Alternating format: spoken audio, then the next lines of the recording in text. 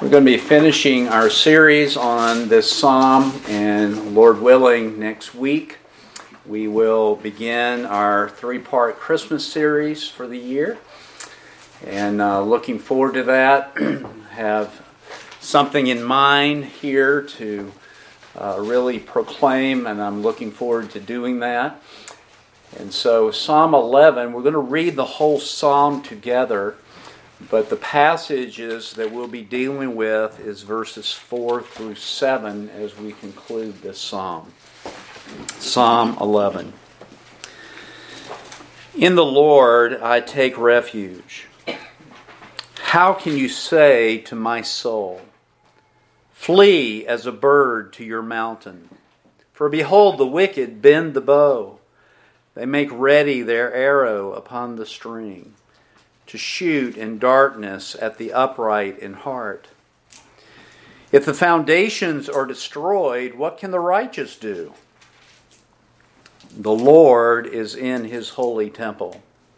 The Lord's throne is in heaven. His eyes behold, his eyelids test the sons of men. The Lord tests the righteous and the wicked. And the one who loves violence, his soul hates. Upon the wicked he will rain snares. Fire and brimstone and burning wind will be the portion of their cup. For the Lord is righteous. He loves righteousness.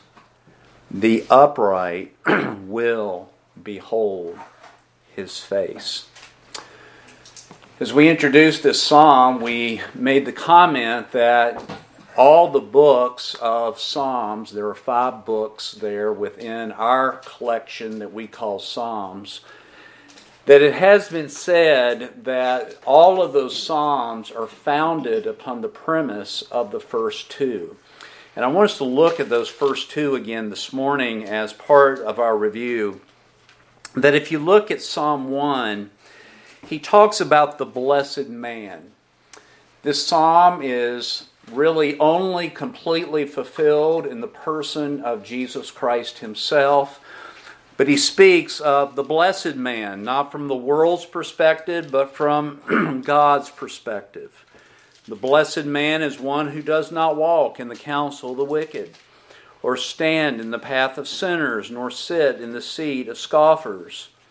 But his delight is not with the wicked or with sinners or with scoffers, but his delight is in the law of the Lord, and in his law he meditates day and night. You will notice in Psalm 1 and verse 4, it declares that wicked people are not like this. They are like the chaff which the wind drives away. But in verse 6, the Lord knows the way of the righteous, but the way of the wicked will what?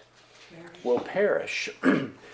Then you have on that side, blessed man who delights in the law of the Lord and in that law meditates, in contrast to Psalm 2. In Psalm 2, you have the nation's response to God's chosen king. It says in verse 1, why are the nations in an uproar and the peoples devising a vain thing? The kings of the earth take their stand, and the rulers take counsel together against the Lord and against his anointed, saying, let us tear their fetters apart and cast away their cords from us. Basically, wicked people do not love the Lord in any shape, fashion, or form. They don't delight in the Lord's restraints. They don't delight that when the Lord says, don't do this, they want to do it. And when the Lord says, do this, they don't want to do that. They are in rebellion against the Lord. And those peoples gathered themselves together into nations and governments against the Lord and against his Messiah. And that Messiah is the one whom God himself has installed. If you look at Psalm 2, verse 6, but as for me, I have installed my king upon Zion, my holy hill. Who is this king? Verse 7. I will surely tell the decree of the Lord. He said to me, you are my what? Son. You are my son. Today I have begotten you. And we know from the New Testament that Psalm 2 verse 7 was fulfilled on the day, the morning of the resurrection of Jesus Christ himself. When Jesus Christ rose from the dead, he rose not only called a king, he rose as king. God the Father has appointed him, in spite of all the governments of the world, in spite of all mankind wanting to rule themselves or rule their own lives or rule over everybody else, God himself has chosen his own king, and he is righteous. And all the other Psalms that are in the book of Psalms, all 148 of them, deal with the conflict that is going on between the righteous people, not righteous in themselves, but because of the Lord, righteous people versus unrighteous people. And there is conflict. The seed of the serpent is in constant conflict against the seed of the woman. And Psalm 11 gives us some of that conflict that is going on and a righteous response of David as a righteous man and of the Lord because he himself is righteous. It says in Psalm 11, "Why do you say to my soul, flee as a bird to the mountain? I'm going to take my refuge in the Lord." Whatever the situation is, whatever the situation that was causing fear to David and his counselors, David had received counsel to flee like a startled bird to his own mountain of safety, to his own place of trust and security. And David, recognizing that bad counsel, basically said to that counselor, "Why in the world do you say this to me? Why do you say, flee like a startled bird, flee like natural man does, flee like our first involuntary action is? No, I'm going to take refuge in the Lord." And folks, this is going on in spite of what is happening around him. What is happening around him? Well, verse 2, that counselor makes sure that David knows what is going on. This is public. This is seen. Wicked people are preparing their weapons to execute violence upon him. Wicked people are loading and sharpening their arrows. Wicked people are hiding in the darkness to shoot at the righteous from a totally unforeseen position, like Judas betraying the Lord. These arrows are targeting the upright in heart. And the advice of the counselor, verse 3, well, David, if the foundations are destroyed, what can the righteous do? In other words, if wicked people multiply to the place where the upright in heart are torn down and overthrown in Israel, in a society, is there any hope at all? And folks, you and I can be in a position where in our heart the thought arises, is there any hope at all? There is no hope. What can I do? Well, folks, what can the righteous do? And that's exactly the question that the counselor asked in the end of verse 3.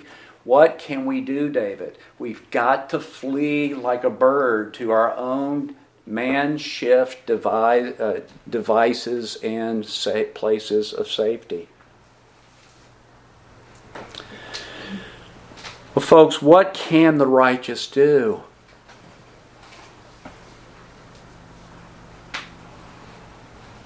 Do we have any options in a nation that is being flooded with evil?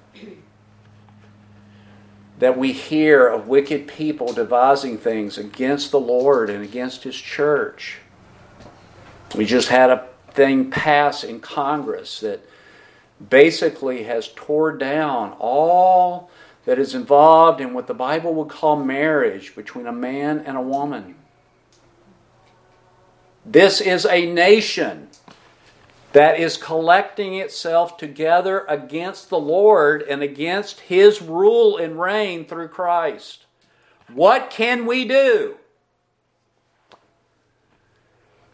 Well, folks, what we can do is what already has been noted. We can take refuge in the Lord.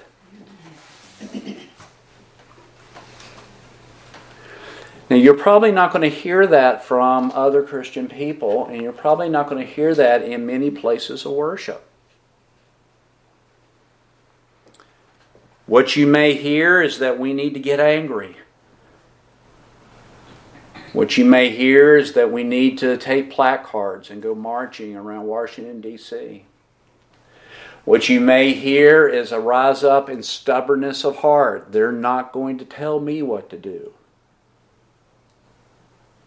But the answer is very simple. Take refuge in the Lord. That is exactly what David said, did he not? He just declared it emphatically in verse 1. In the Lord I take my refuge. Now, folks, that in itself probably doesn't surprise us, having read this psalm. But I have to ask the question, well, that's great, Pastor, but what does it look like to take refuge in the Lord? We have all kinds of cliches and platitudes that we tell ourselves, right? And they mean absolutely nothing. I used to run marathons, and it'll be at mile 20, and I'm about to die and pass out, and people in the crowd would be saying, "You look good." And I know they're lying. They would be lying if they told me that at the start. But I believe it. What does that mean? What does it mean to take refuge in the Lord? What type of mindset would a believer have that would demonstrate and show that you are taking refuge in the Lord and not in yourself and not in another man and not in human government?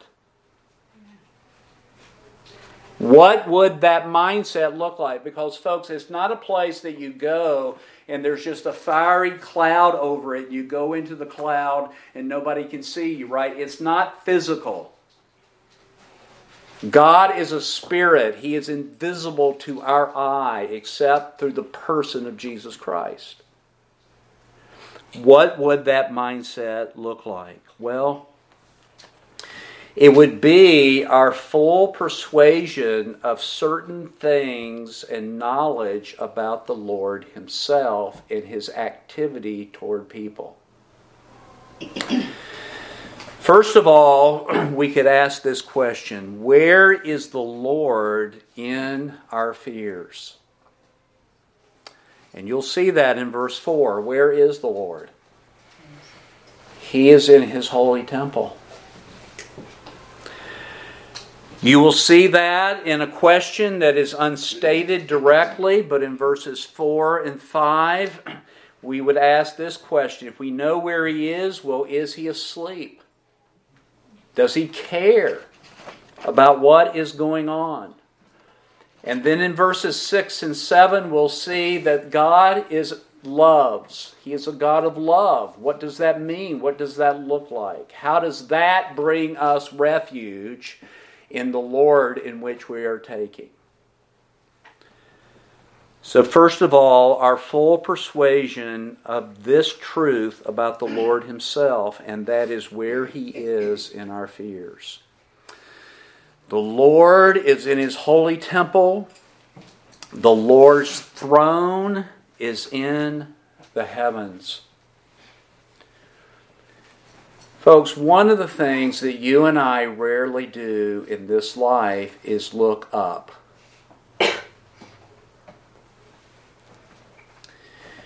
If I was to ask you to compare the amount of time that you spend with your eyes this way, horizontally, or this way, looking down, versus lifting up your eyes and looking into the heavens, I would dare say that it is very few in comparison. The Lord is in His holy temple. And the Lord's throne is in the heavens. In other words, brethren, when we have our fears and we are tempted to flee like a startled bird to our own made-up places of securities, we need to understand that the Lord is far, far, far above all the commotion that is surrounding us. Commotion tends to draw our eyes to the commotion. Why? Because we are fearful. But the Scripture tells us, as believing people, that we should lift up our eyes. And folks, this is really just kind of a manner of prayer, because you know in the Scripture that a lot of times it refers to prayer by lifting up your arms. You cannot lift up your arms without almost involuntarily moving your head to look upward. The Lord is in His holy temple. His throne is in the heavens. There is a literal, physical, heavenly, holy of holies. That earthly Jewish temple was nothing but a shadow of the reality. And heaven is God's throne. And folks, because He is far above all the commotions of the earth and all the fears of the earth that you and I experience under the sun, because He is far above all that. Now think with me, what is happening to this man David? The wicked are drawing their bows, right? But folks, the Lord is far above the reach of any wicked person.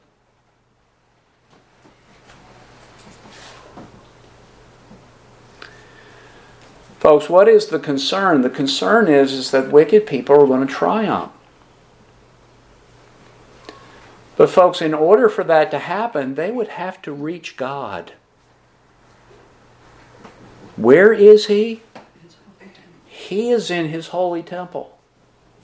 Where is He? He's on a throne. Heaven is His throne. And dare I say, what is completely obvious, not one of us can ascend up into heaven to attempt to overthrow God. God is in the heaven. God is on His throne. And folks, we need to understand, like David understood, that ultimately the wicked's arrow at the upright in heart is really an arrow at the Lord Himself. They can't shoot it up there. He's not here physically. They can't see Him. So they go after His people, who are the physical representatives of Him on this earth. They go after the church.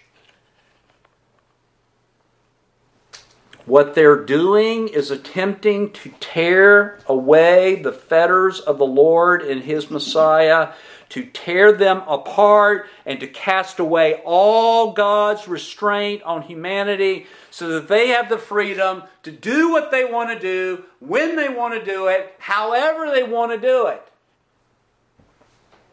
And that's exactly what's going on in our nation, isn't it?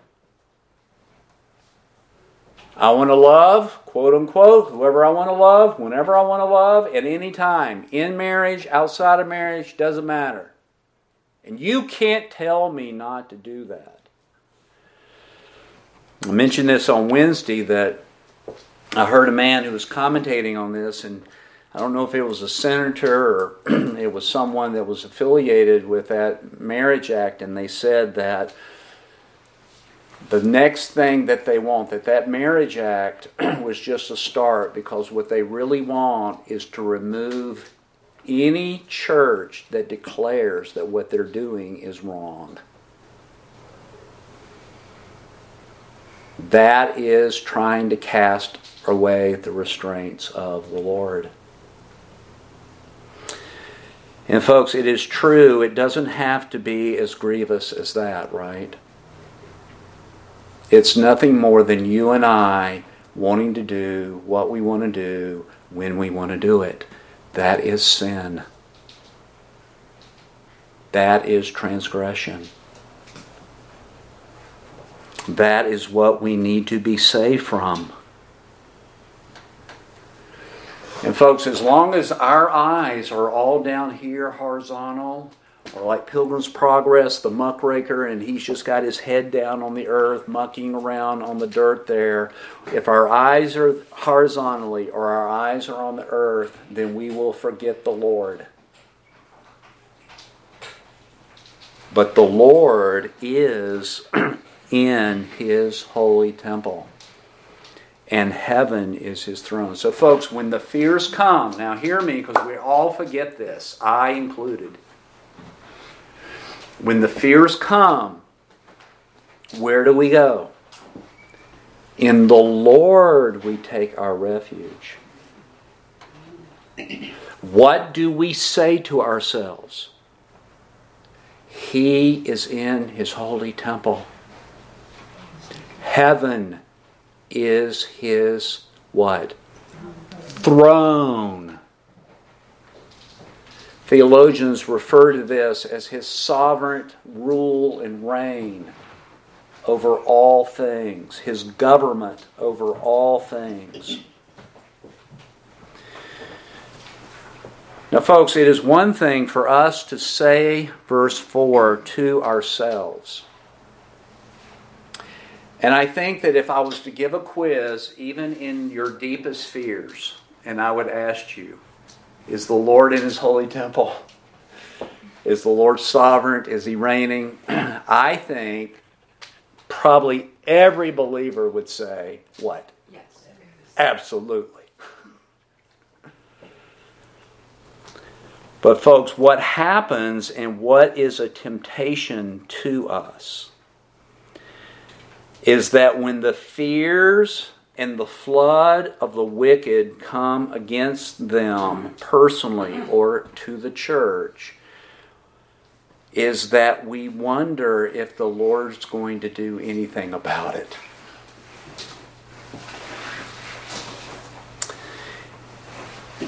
In other words, we asked ourselves these questions.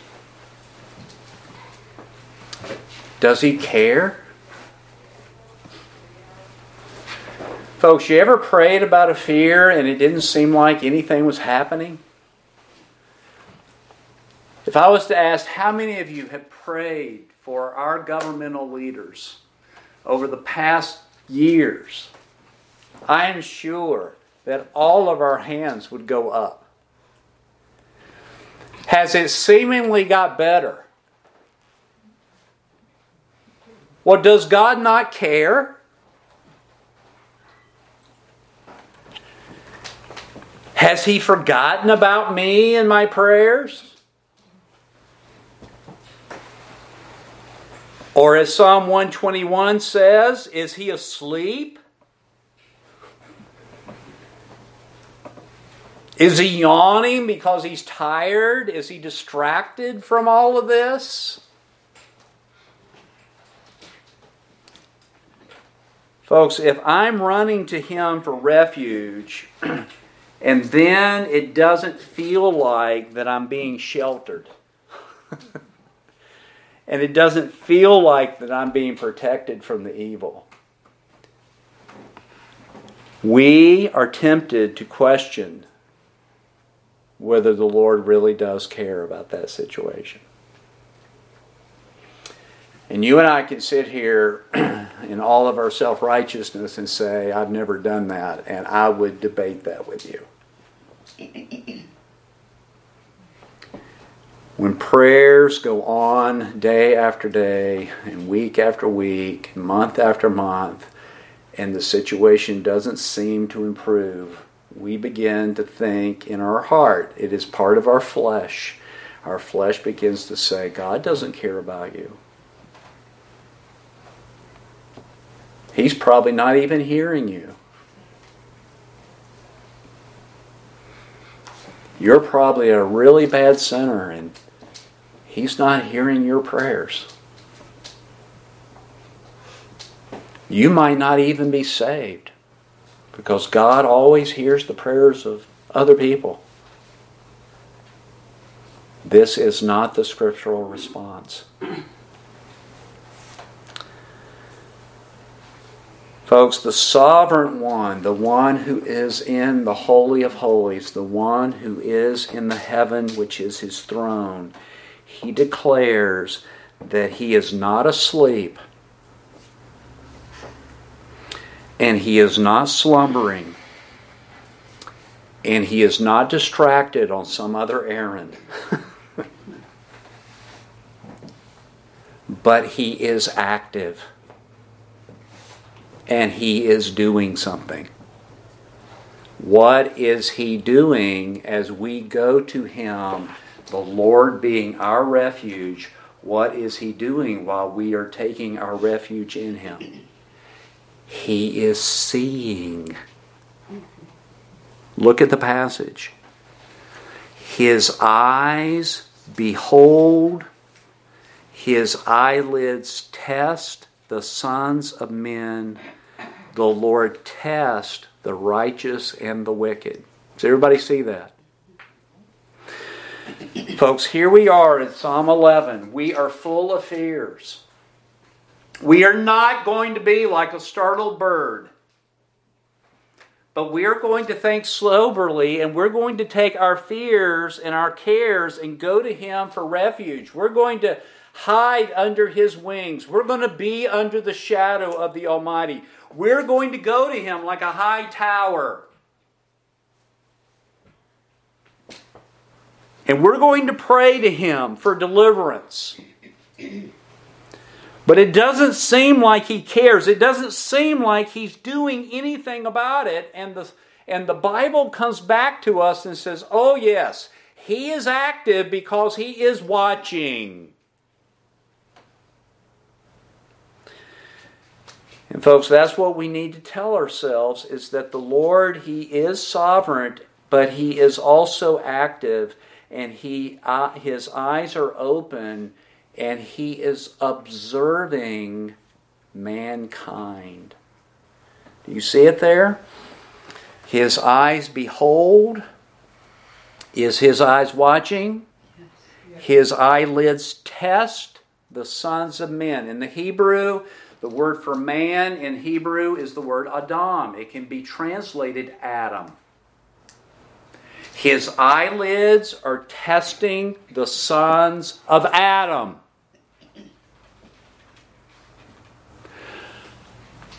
Which of the sons is he observing?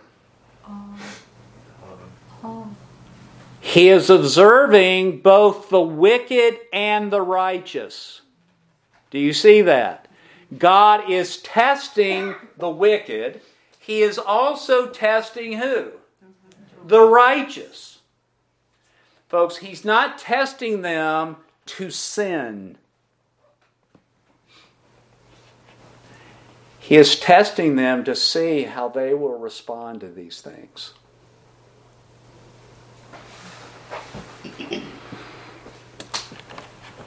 Folks, the Lord knows to whom you have gone for refuge. His eyelids are on you. They are open. They are watching. They are observing. And folks, to know that God knows all things, He sees how much? All things. He knows what you're doing. He knows what's going on in your heart. He knows what you don't know is going on in your heart. He knows the very motions and affections that are going on inside of you. He reads it all. He knows it all. There is no darkness before His eyes. Even the darkness is light unto Him. And folks, the wicked are shooting their arrows at the upright in darkness. But it is open to the Lord. Not to our eyes. It'll be a surprise to us. But is it a surprise to Him? No.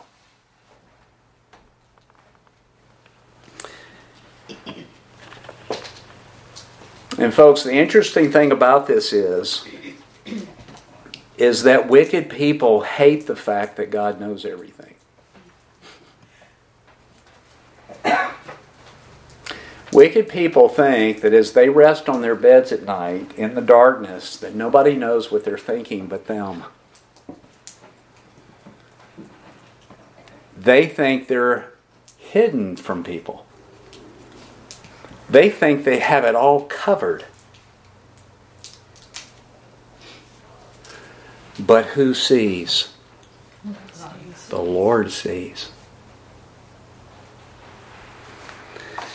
And folks, believing people delight in the fact that God knows all things.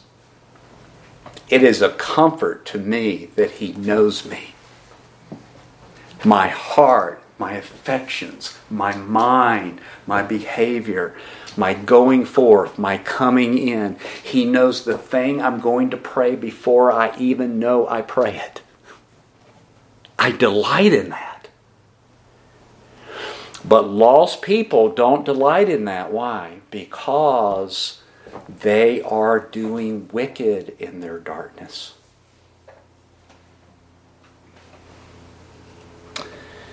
And folks, He is watching them and He is observing them in order to test them. In other words, the Lord's silence, we perceive it as silence to us.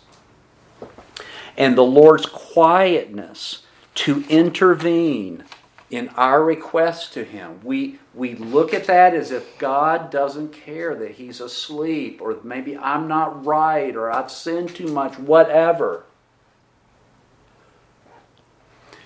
The Lord's quietness does not mean He's inactive. Folks, His quietness and His so-called delay is an opportunity for Him to observe the behavior and the motives of the righteous and the wicked. He wants to observe two things.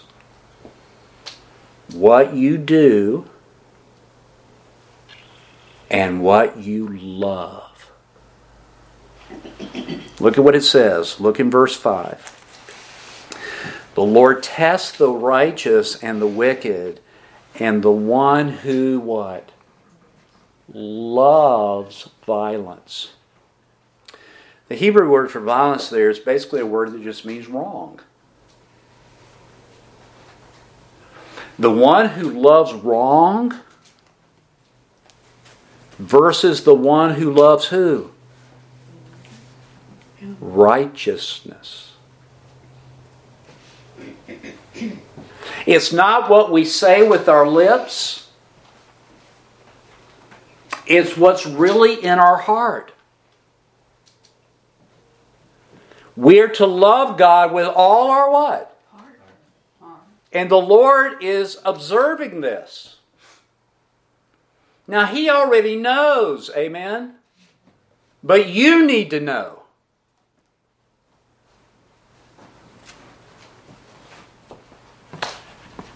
And folks, here's the conclusion of His observation. He is silent but not inactive. He is observing the sons of men. He sees all, even that which is in darkness. And he is watching and observing to discern their love and their behavior. And folks, a righteous person loves righteousness and ultimately will make God his refuge. This is what we call sometimes being saved. Right? What is it about being saved that means that I am fleeing to him as my refuge? Well, I come to a place where I know that I am sinful.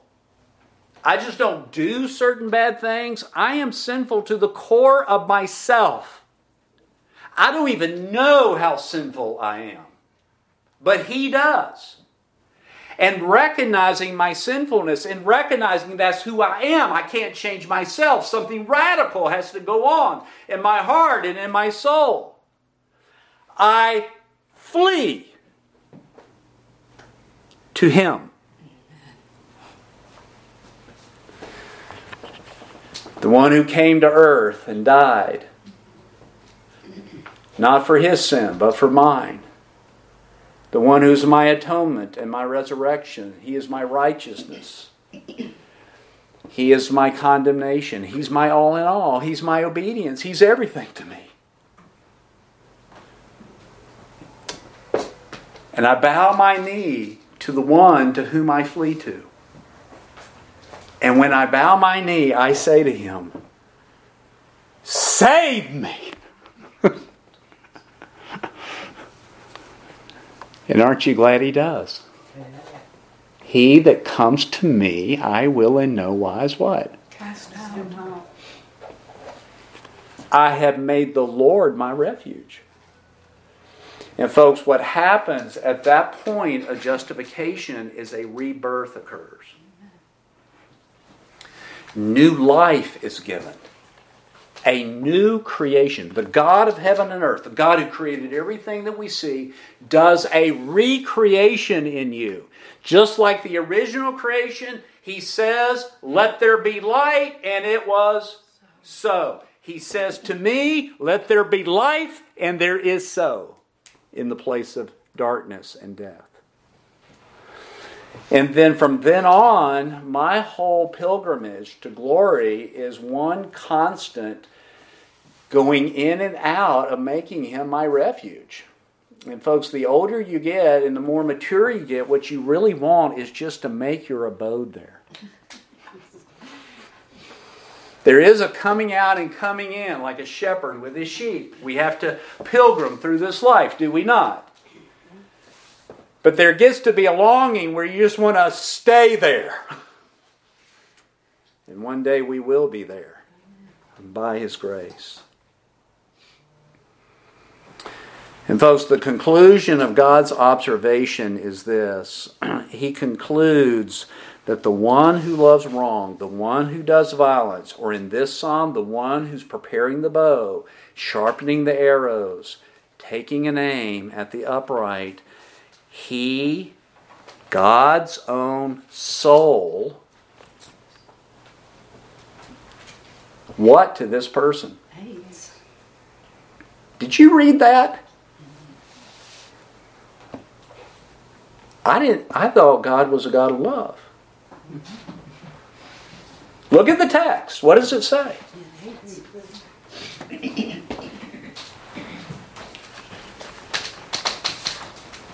You probably won't see that on a billboard. Folks, when a lost person is going down the road and they see God loves you, this is what they think. They think, "Oh, that's good. Because I don't need salvation and I don't need to be saved and I don't need to walk in righteousness. God loves me unconditionally. Doesn't matter what I do."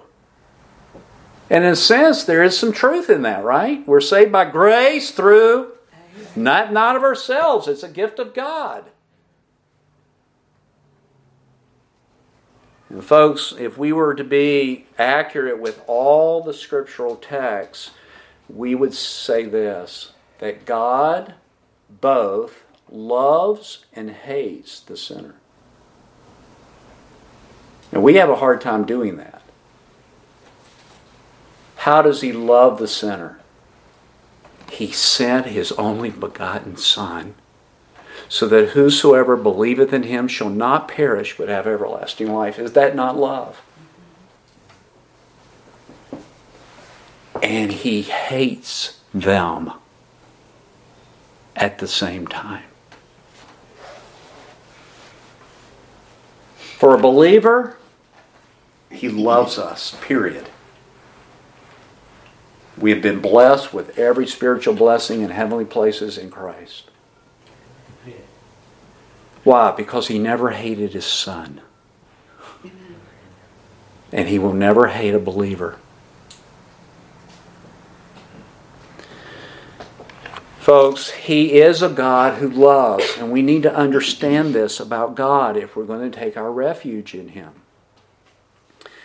God does love. After He tests the hearts and minds of the sons of Adam, He rewards them.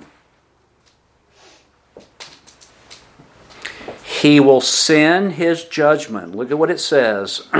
Verse 6. Upon the wicked He will, what's the verb? Rain. Where does rain come from? The sky.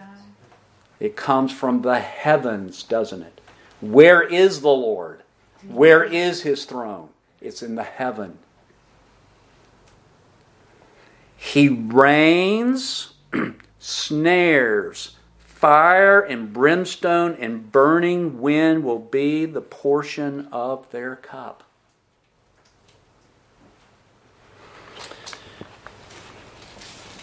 What does a God who is love look like in relationship to sin and the sins of people and the lack of love that people have for Him? They love violence, not Him. What does the God of love do? He rains violence upon them. In other words, folks, is this not just? We talk about social justice. Hear this.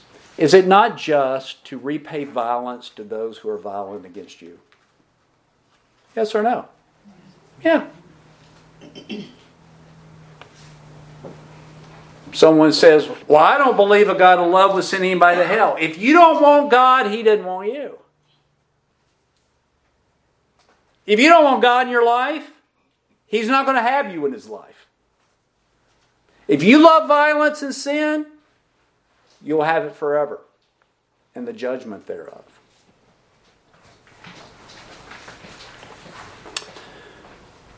Folks, He's going to rain on them, and when we read verse 6, rain snares, fire and brimstone and burning wind, immediately, if we have any biblical maturity about us at all, immediately we think of what?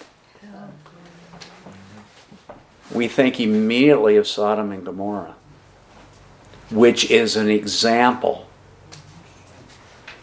of the eternal fire.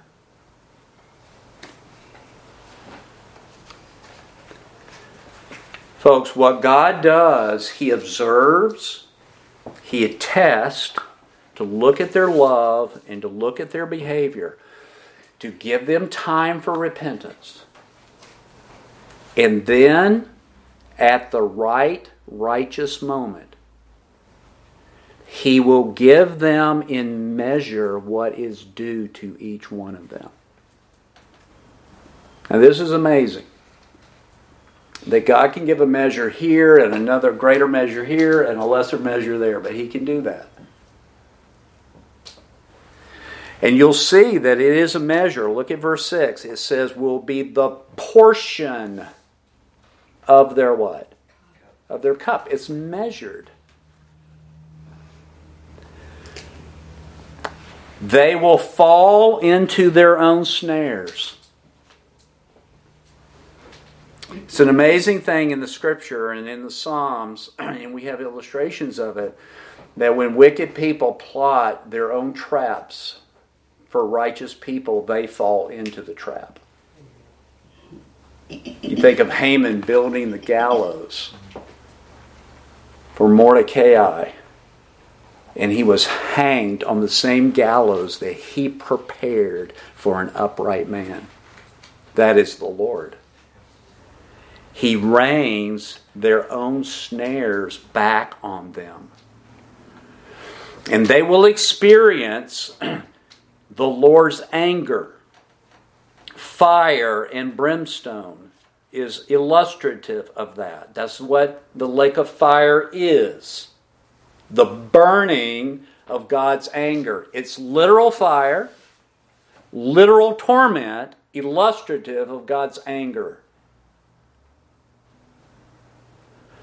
And there will be a burning wind. In other words, it will be a scorching rage from God will come upon them. And you recall in Psalm 1, you remember? The righteous man is like a tree planted beside the waters, but the wicked are not so. They're like chaff. Well, what is chaff?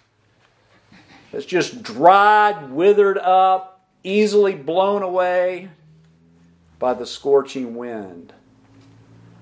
I lived in Israel for a while, and they had a scorching wind. It's very, very warm wind that would go through, and it would dehydrate you. You would not even know that you were being dehydrated. It's not like you would sweat, like here we'd have high humidity, and we're just sweating and sweating and sweating. You just walk around, and all of a sudden you have heat exhaustion if you're not drinking because of those winds that would come through. And folks, here's the saddest thing, is that one day wicked people will be away from His favor forever. There's a measure that's under the sun,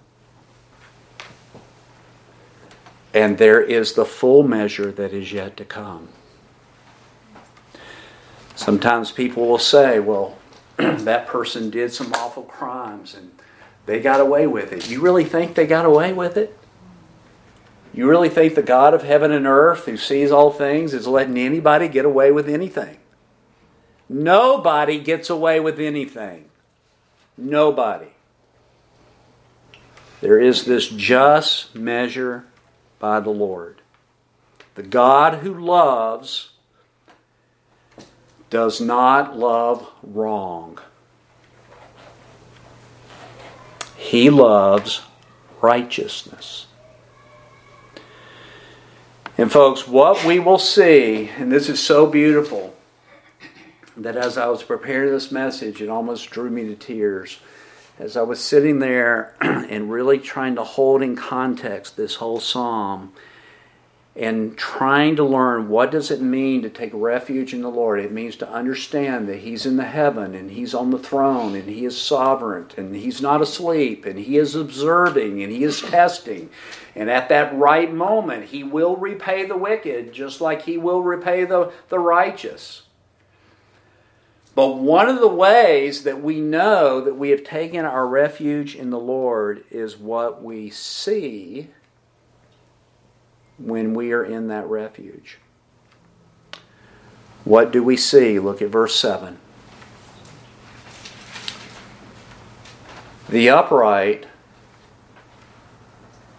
will see what? His face.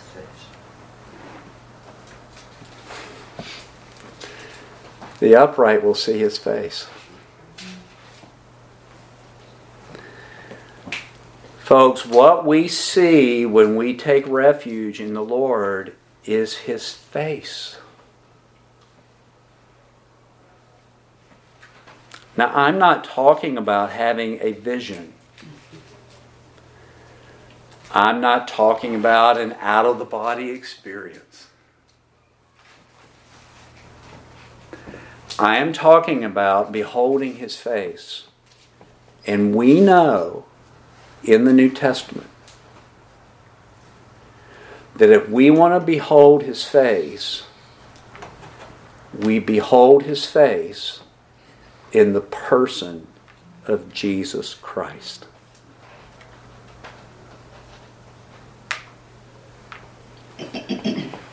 The glory of the knowledge in the face of Jesus Christ. In other words, folks, while I'm taking refuge and I am praying and I am telling myself these great truths, I'm telling myself those truths, but my Bible is open. And that illumination of that text is coming to me. And I am beholding something in that text, that living text, living in me with open eyes and open ears. It does something in me. What does it do? It is my security. It gives me a sense of safety. It gives to me a sense of assurance. David would mention this in Psalm 27. Listen to what it says. One thing. How many things? One thing I have asked from the Lord. And that one thing I shall seek, that I may dwell in the house of the Lord all the days of my life, to behold, to see the goodness of the Lord, and to meditate in His temple. Where's His temple? It's in the heavenlies. And folks, we behold all that when we open our Bible, 2 Corinthians 4, and we behold as in a glass the glory of God. It's the Holy Spirit radiating on this text, opening our eyes to behold it. And that is our strength and our security. And folks, ultimately, we will be in that presence, that illumined presence, forever in the new heavens and the new earth. In this life, it is so frustrating. It is looking through a glass dimly. But one day, face to face. And when we see Him, we will be like Him, for we shall behold Him as He is. We will not be like the wicked who flee to the caves away from the glory of the Lamb. We will be fleeing to the Lamb to behold His face. Folks, that is our refuge in the days of our fears and our insecurities and our lack of assurances of the things that God has given. Now I want to conclude with this. Why does the Lord act this way? Because if it was me, if you came to me and I had the means, you say, Pastor, deliver me. All right, I'll write the check. Here. Why would I say, okay, and not help? Why would I want to observe? Why would I want to test the sons of men? Folks, from a human perspective, to assess the situation properly. To reward things properly. But why ultimately is the reason? Verse 7. The Lord is righteous. And He loves what? That's why He hates those who do wrong. He hates those who do wrong because He loves. He's a God of love. Not our sin, but righteousness. And folks, you and I know who is the righteous one. It's not us. It's Christ. The Lord acts this way because of who He is. He's righteous. And He loves righteousness. So therefore, He cannot but hate the opposite of what He loves. And folks, I just give you a silly illustration, probably not to my wife, but I'll just give you a silly illustration. When I walked the aisle and my wife and I were married, I was telling her I love her above all the other women on the earth. Right?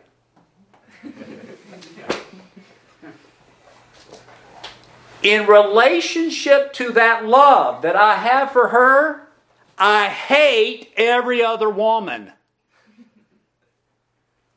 Right? Isn't that, ladies, what you want from your husband? You won't even say, well, I love you 75%, but 25% over here with this other woman. No, you would just look at him and say, you don't love me. Folks, the Lord doesn't love righteousness like 75%. He loves righteousness. And anything that's not righteous, He hates because He's the Lord. So therefore, if a human being loves unrighteousness, God hates that. If another human being behaves unrighteously and sins, He hates that. To love righteousness of necessity means you hate the opposite of it. If you love a garden and you love flowers and you're trying to get the most beautiful rose, you hate weeds. You don't say, oh, I know I'm trying to grow roses, but shouldn't be mean about these weeds. No, you hate it. You pluck it out. And folks, contrary to what many churches proclaim today, and what our culture loves to promote as a cloak to hide their own sin, God loved them by sending His Son to deliver them from unrighteousness. And He hates unrighteousness. He hates the sin and the sinner. And they will receive a measured portion for their wrongs in this life. And they will receive the full portion of their wrongs in the future judgment in a lake that burns with fire and brimstone. So folks, the wicked are pursuing the upright. The upright are tempted to flee to their own devices of human safety and human trust. But though we're tempted, ultimately we don't go there. We flee to the Lord. In the Lord I take my refuge. And the reward of you taking that refuge is you get to behold His face. I can't think of any greater wealth than to know Him.